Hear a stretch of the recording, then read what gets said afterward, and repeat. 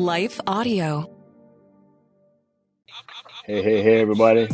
Welcome back to Billy and the Goat, the show dedicated to helping you overcome life's challenges, overcoming anxiety, overcoming adversity.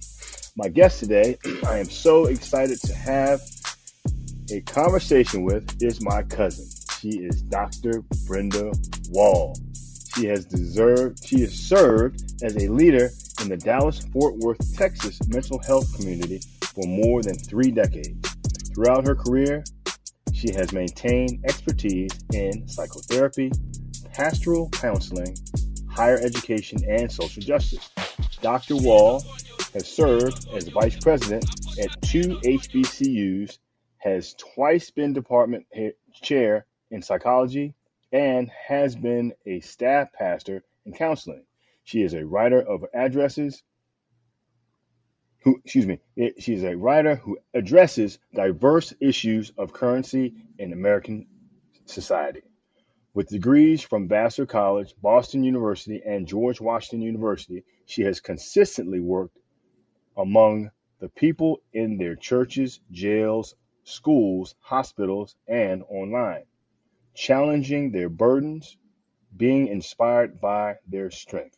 Dr. Wall, a former Fulbright scholar, currently serves as Grant Director of Reclaiming Mental Health at Friendship West Baptist Church in Dallas, Texas, and counselor at the Lovett School in Atlanta, Georgia. She is often consulted on issues of social equity and justice. This permits her to provide a range of creative interventions which challenge, inspire, and heal, and ultimately contribute to a fairer and more stable society. My cousin, Dr. Wall, welcome to the show. Hello, Billy, the goat. Hey. My cousin, yes. That's how we roll, everybody. That's how we roll. That's it. Cousin, I'm so excited to have you here. My goodness gracious. Wow, where do we start, right? You know, this is a faith-based, we're talking about faith. Excellent. Where did it begin for you? How did it start? I think where I'm aware that it started is when I was a little girl. I must have been between 3 and 5 years old, and I was parked in front of our house. My father left me in the car, ran inside. It wasn't like today, y'all. He ran inside to get something from the house to come back out.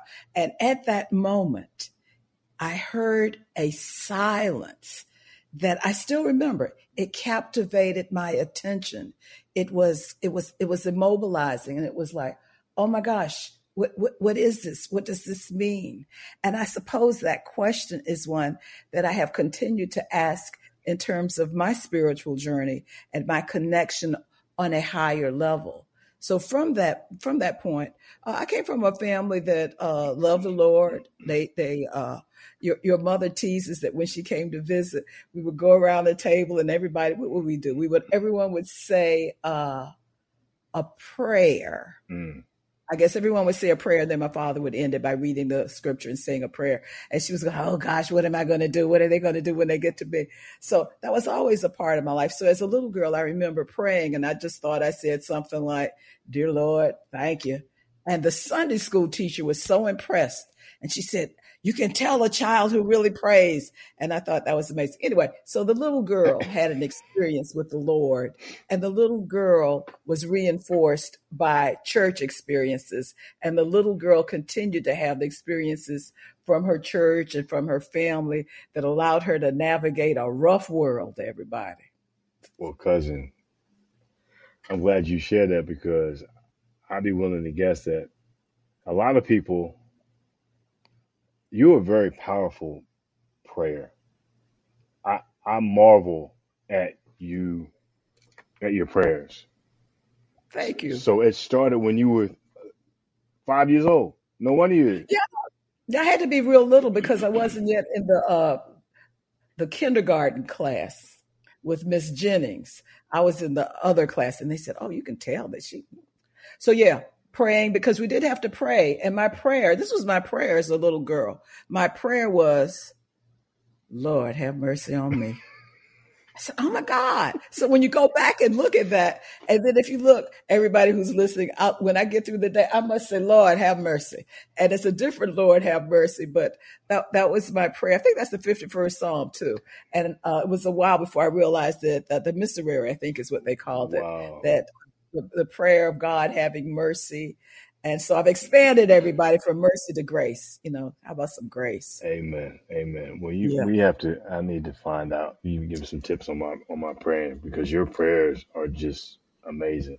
And there's a reason that my Well, mother does. Has you pray during Bible study and um, so frequently. But I love to pray. I love to pray. However, the powerful prayers, I think, and when people say, kids say, "Teach me how to pray," well, God just wants to hear from you. He's not interested in eloquence. He's interested in authenticity. Amen. He's interested in love and that connection and wanting to draw closer. So there is a place, perhaps, for the beautiful prayers. There's a place for that. Just like there's a place for the beautiful creation that we have. But God's not looking for a PhD in prayer unless it's praising Him daily. Amen. Amen. Let me ask you a question. So, regarding stress and instances and trials and tribulations, how did you deal with it?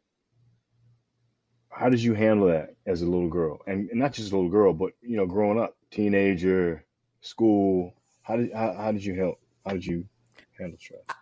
I was marvelously protected as a child. I was not aware of how protected I was. I was always supervised. It didn't seem that way to me because it seemed that I had a lot of freedom.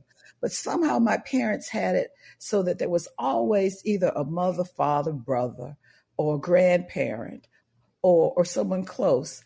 I was always supervised. So I had a very safe life. Mm. And I had a very I grew up during segregation, everybody. So during that time when there was so much turmoil in the world, I would say my parents did a pretty good job of protecting me from the evils that surrounded us Mm-hmm, mm-hmm. and kept us safe. So even though it was high stress for them, uh, I don't think I really encountered it directly until I was emerging from high school. They put me in summer programs. I went to summer school every year. I was academic. I was someone who was very academic, and I loved that. Mm-hmm. So I was always in summer school. I was always in some structured programming. It was safe. I don't think the stress in my life really kicked in until I left my beautiful, safe, loving, segregated life. Lord have mercy, and went to Vassar College. I think that was the culture shock and that was the awakening. All of our teachers prepared us to go through those doors when the doors opened. Mm-hmm. But oh boy, that was difficult for the women who were at Vassar. And it was eye opening for me. No longer protected.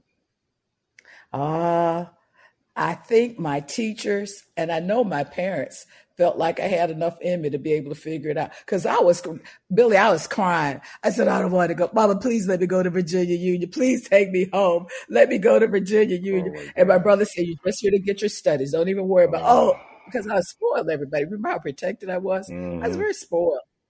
Please, please, Oh, Mama, please. that sounds like me when I didn't want to go to Landon when they would Oh, go from yeah, but public you were to younger. yeah.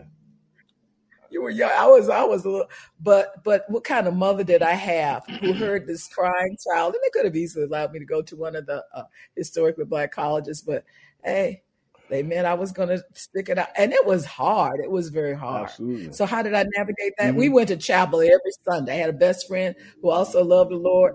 Every Sunday we would dredge up the hill, go up that Oh hill my when it was goodness. freezing. Our knees would be. We loved the Lord. So how did I make it? God. Amen. God. And I was a kind of a God person that so certainly we went to chapel because that was a place where we could listen to beautiful music Mm-hmm. and hear a word. Mm-hmm. But I did pray, and I know when I was in high school I used to read the Bible every night. So that's a part of my life. People on the outside wouldn't have known that. They wouldn't have considered me particularly religious, but it was certainly a part of my foundation. So was your friend in at Vassar your kind of your go-to if you had some stuff going on? You of course you'd pray, of course you go to chapel. but that would be your. Hey, we didn't like each other. I tell everybody, I said, y'all, we didn't like each other. But we were black. We were from the segregated South. On our first day, our parents kind of threw us together. We were in the same dormitory. And it was hard for us. I mean, we had to encounter racism in a way that was new for us. And she had a very hard time. I had a very hard time. She's my best friend, everybody. I love her. I love her dearly. She's my best friend. She is, and I'm proud of her. She is a world-renowned, Harvard-trained doctor who is outstanding in her field. How about that? And she gave an address recently. This is God in her life. She gave an address recently. She's over some prominent organization of other physicians, and she was the president, which is a big deal. She's the black president. That's a big deal. She's the black woman president, very super duper big deal. And she allowed us to come and to witness her address, that's a big which deal. was a blessing. But wait. And when she did in her address, she said, y'all don't know me. And she told the story of what it's like to be a little black girl in her world and to grow up with everybody not wanting you to make it. They did not want that woman to apply to Harvard. They did not want her to get into Harvard. They did, and when she got into Harvard, they didn't want her to finish in many ways. So all of us had parallel paths of always meeting resistance, and we both would say it was the Lord. Amen. You smile really, really big about your best friend and her accomplishments. I love her. Now let's make you smile. Yeah. Let's make you smile bigger. Let's talk about David. His son, David. You know, I had him on the show a couple months ago. Yeah. Yes, he told me. He told me, thank you. David is, I live in Atlanta. He lives in Atlanta now. So right now I see him quite often. I see him often. I love him. He was a beautiful little baby. You know what it's like to be a beautiful baby would mean nothing to you. And he's been a great blessing.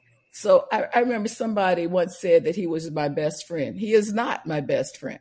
He is my son. I love him. Yeah. He is the joy of my life. It is an honor to be his mother. Your mother would be best friend, but not my best friend would be a best. But he was my son, and a great son who married a great woman whom I love dearly and who had great kids. I mean, God is just blessed. It's just blessed. Amen. Me. And you got 2 grandsons? Yes, they're awesome. I'm glad you brought that up. It's interesting. You know, I think I love being a parent. You know, I mean, you know, I love being William's dad, father. But it's interesting you said that, is that I think unfortunately, a lot of situations where parents forget, and even the siblings, the children forget, we're not best friends. We're not friends. I'm the parent. And then it has murky waters. You can be a great parent because your child needs to be guided. And the word tells us all of that. The child needs to be guided, even as an adult. But you can have so much joy in the Lord with your family. And I think sometimes I hear so many people, the terrible twos. Adolescence is going to be horrible. When they leave and go to college, it's going to be the emptiness is going to be God fixes it so that it gets better and better and better. And I tell people that. I say, it gets better. What do you mean it gets better? It gets better. Wow. That's fantastic. Wow, Brenda, you've done a lot in your life. You've done a lot in the ministry.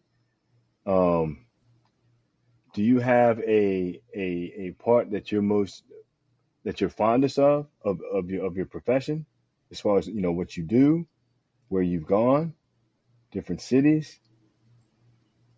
I love being a mother of a baby child and a little boy. Oh my gosh, that was just great discovery. In terms of work, I loved the counseling. So as a young PhD, I wasn't even a PhD doctoral candidate. I was good at the counseling therapy, psychotherapy. I thought it was because I was so smart, and I thought it was because I told you I was always academic. So I thought it was that. It was not. it was an anointing that came from a different place. I can't even take credit for it. So now I am wise enough to Wow. know you can't be smart enough to impact lives. It has been an honor and a privilege to sit with people in their brokenness and to be with them as they transform and come through on the other side.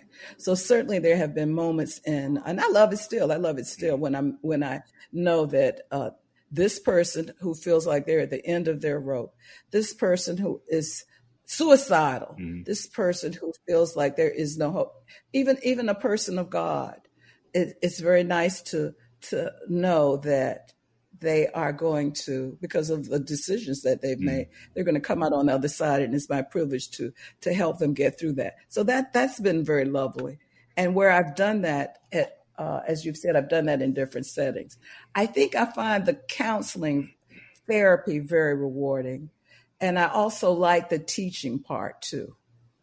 So I like to teach. I can. Yes, you do. I Yes, like you to do. You can teach. tell. And everybody, what you can't tell is that it's always, this is because I grew up in segregation, because of what I have lived in this world. My work is anchored around empowering people, particularly people of African descent, and helping them to understand their situations and their power. Amen. Amen. You can, you know, you have very powerful presence and extremely articulate. So you draw you. I know you draw me in every time you speak. I'm glued to TV. Um, when you're talking about your patients, your clients, counseling, I'm sure you've heard and you've dealt with and helped people get through some heavy stuff. Does it wear on you? No, uh, if it were to wear on me, then I'm not aligned properly. I'm not aligned with God, Holy Spirit. I'm not aligned. Mm, So that's one way of looking at mm, alignment. Or I'm stepping outside of my skill area. So there's some people I don't see. mm, I don't see very violent mm, people who are likely to hurt others, which means they would hurt me if they could get the chance. mm. There's certain people that uh, I have to be safe in order to do the kind of work that I do. So there's certain people that I uh, would not be as effective with. But working with people, and you could be just as troubled. You could be so certainly. I've worked with people who have murdered. I've worked Mm, with people who have raped, if you will. mhm. I've worked with I have worked with those people. I've worked with young people, old people. I've worked with people who've been raped. I've worked with people who have struggled with murder Wow. in their families. Does it wear? No, because you know that you connect with their strength. And I think Mm, when we see tragic situations, we tend to connect with a tragedy. We tend to connect with the pain and the fear. mhm, mhm. So that means that people think, well, yeah, I know you're going to be worn out by it. If you can connect with that strength, that allows you to mobilize yourself and the other person through the situation at hand. Wow. Now, is that how you were taught, or is that something that Well, you've really focused on? I had Just, great training. mm, So mm, remember, I said I was academic. mm, mm, I went to great schools. Read them off. I've had great experiences. I am well trained. mm. And that allowed me uh, to do a piece of work. But I would say that the far greater blessing has come from life experiences and the people that uh, have trusted me to walk with them through their identifiable concerns. So you grow through this. The work that I do today, I couldn't have done when I was just starting out, even though I was good then. Mhm. I worked with what I had then, but I couldn't have done. So you can walk in my office now, and I can pretty much sit with you in a few minutes and go, "Okay, this is where we're headed." Somebody might say, "Oh, she's a quack. How could you do that in such a short?" But if you've done it over a Right. period of time, and if you have that connection, you can look at where the person is and where they need to go. I could not have done that when I was, how old was I? Got my degree when I was Mm. 27. I couldn't have done that easily in my 30s, early 30s. Do you counsel you? No, not in the way that you're thinking. Not in the way that you're thinking. I think I'm available for growth. Mm. And what I will do, because I got great people in my Mm. life. I called somebody last night. I said, hey, look, I got something I want to address. This is what I want to work on. This is how I want to work on it. We're going to work on it from now until my birthday. So that might be a form of counseling, Mm. a form of Mm. prayer, a form of solidifying strength so that you can become more and more authentic with your relationship with where you are. Absolutely. I think, yeah, you're very wise. You've been doing it for a long time, but sometimes it might be helpful to have a different perspective, someone from the outside looking in, you know? Mm. That's been my experience anyway. Wow, Brenda. I just, I marvel at what you've done, what you do, your humility, I think is huge. Um, have you attained the goals that you may have had growing up? Well, I guess the first goal I would have had was to finish college. Hmm. I went to a prestige college and I got through it. My pleasure in learning was Boston University. I got a degree in African American Hmm. Studies. Oh my gosh, all we did was read and write. Oh my gosh, I read everything. Oh, that was just nothing but heaven. I just read everybody, and I so at that point they didn't have as much material available as we got so much material now that's Hmm. available. But it was a good moment in time. Uh, so what about the goals? I had a practice. That was a goal. Um, and then when I reached 50, so everybody, I'm over 50. Well, you can figure that out if I grew up during segregation. But when I reached 50, I said, I've completed a piece of work. And it was very good work. And I didn't have a great concept of time, I thought. And now I can embark upon the spiritual. And I guess that's been a focus that I have. And again, but it was grace. I mean, God clearly has directed me and guided me. Amen. So have I reached goals? I would say that what I often say is I often say, man, I've got a good life. Boy, I have a great life. Amen. I say that Hmm. frequently. Hmm. And one of my colleagues said to me, should I say this to all these folk who might be listening? One of my colleagues said, Brenda, you always say that when you're eating. I said, oh, I'll have a great meal. Boy, I have a good life. Boy, my life is great. you're, I guess so. I think I'm pretty content. you're an avid reader. What made the most impression on you? Is there one that sticks out? Well, remember when I was a young person, so this would be my foundation. Mm. Uh, my foundation would be, let's see if I can you see me I still? can see Okay, good, because I lost you you. and don't have to do that. So my foundation was just reading all the Black scholars. So and remember, well, I don't know if you would remember, when I was coming of age uh, at Vassar, at Boston University, that's when the Black intellects were really emerging. Hmm. So you had James Cone, who was starting to write, Hmm. and you had the thinking that was emerging around Black intelligentsia, and you had Afrocentric thinking. So that was beginning to emerge. And I think that that was an error that defined me and allowed me to continue to do some reading. Now, the reading that I've done around God and growing occurred later. That occurred at a later moment. Would I say they're great? You know what? I'm looking over there. What books do I like? The book by my cousin uh, is the one that I have so that I can always look at. Michaela by Randall Hmm. Robinson. I love that book. But there are a lot of books that I love. I love the books by Black scholars very much. Hmm. Ta-Nehisi Coates' book, The Water Dancer, that was a great book. So lots of great You, books. But you, if you ask me on any day, I would give you a different list of you're well books. read. I don't know how well read I am, but I do love Very ideas. humble. I like that. Is there anything that you have not done in the ministry or professionally that you really would like to do? Yes, What is that? yes. Oh, I think it's not fully defined, but I have a cousin, Clyde Casey, who says you want to end well, you want to finish this thing well, and I love that. I said yes, I want to make sure that I do that. I would like to make sure that the work that I do makes a difference in the world. I think that I would be so honored, and sometimes I am because as I told you the how I've been blessed, but every now and then the blessing will come full circle where somebody will say, you really did make a difference in my life.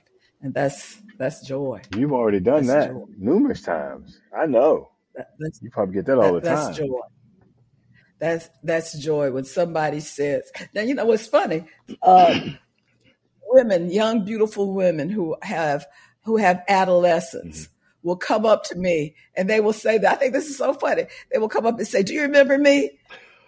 And I said, "Well, help me out some. Don't just leave me Who here." are you? And they will tell me, "You helped me." And I said, "Wait a minute. Weren't you the age of this kid of yours when I?" And you, yeah, they do think I remember, and I Right. do remember them. But yeah, you made a difference in my life. That's just the honor. That's the Amen. honor. I mean, that's why we're here to serve, and you do it well. It it's a blessing to be able to do that. So I thank God for where I am Amen. at this moment in history. You know, I have to talk about this. What? Your relationship with my mama. Y'all like sisters. I see her picture above you. That picture of Oh your my mother. goodness. I think she was 5. How old was she in I, that picture? Do I you know? stole that. Don't tell Oh, her. I don't know how she well, was. then that's the picture. That was the picture that was on our grandmother's bureau Wow. all during my childhood. She had that picture of Jeannie in her sunsuit, and that was what I saw. Your mother, I was telling somebody about this recently. Your mother was a little older than I am, just a Still little, is. but she was far wiser. I was telling my grandson about her. I said, she always had more sense than I did. She always Mm, did. She she was an avid lover of sport because her father was a coach. Hard not to So be. I was telling him that today. I said, so she followed the game. It came up because she loves the U.S. Open. My grandson just came from the U.S. I said, Mm-hmm. she goes every year. I said, and she keeps up. I said, she knows about basketball and but I said her father was a sport. I said so she would come and even as a teenager she would know all about that and she would talk about the game and I would just go la la la because I only went to have fun, to get something to Right. eat, to see who You was know what's going there, on. to be. You're socializing. They were there for the game, and it was so. How is that still? She continues to be a woman who has always been advanced in maturity, in wisdom, and she is generous. She's Oh always my been goodness. generous. She is. So when you were a little boy, she was a great cook too, everybody. So her hash browns, and she was always willing to do Mm. it. So when you were very little, I knew you when you were very little, uh, uh, how she adored you. But she allowed me to be a part of that and to be with her way back when you were with your Aunt Jewel, way back then. Mm-hmm. That's when we became really Whoa. close. And it continued That's from a long then. time ago. Yep, it was. Please share some nuggets of wisdom for our guests that they may benefit from. So part of what you want to remember, all these things that we say are trite and God is good. You want to remember God is good all the time. All the time, God is good. So you already know that. But if you allow something, if you keep, there's going to be one of those verses, one of those sayings that you might want to just seep into your spirit because that may be where you are at the moment. So right now, one of my favorite verses is remember Lot's wife. Because she Mm. said, why would you? One of the shortest verses, Jesus said it. Jesus said, you know, The guys always say Jesus wept. That's the one that they Mm, quote. But that's 3 words. Remember Lot's wife.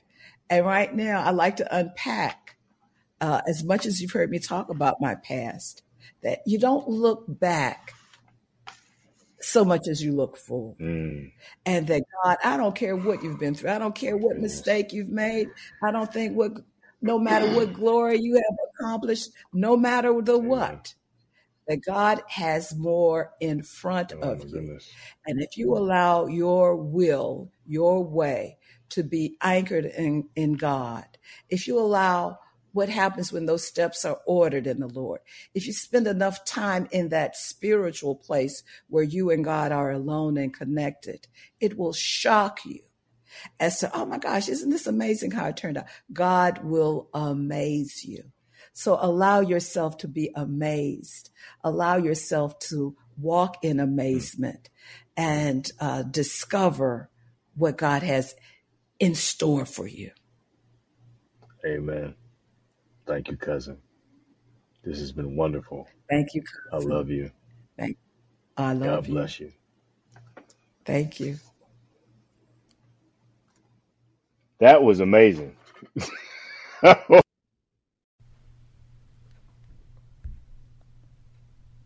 Allow me to take a moment to thank the team at Life Audio for their partnership with us on the podcast.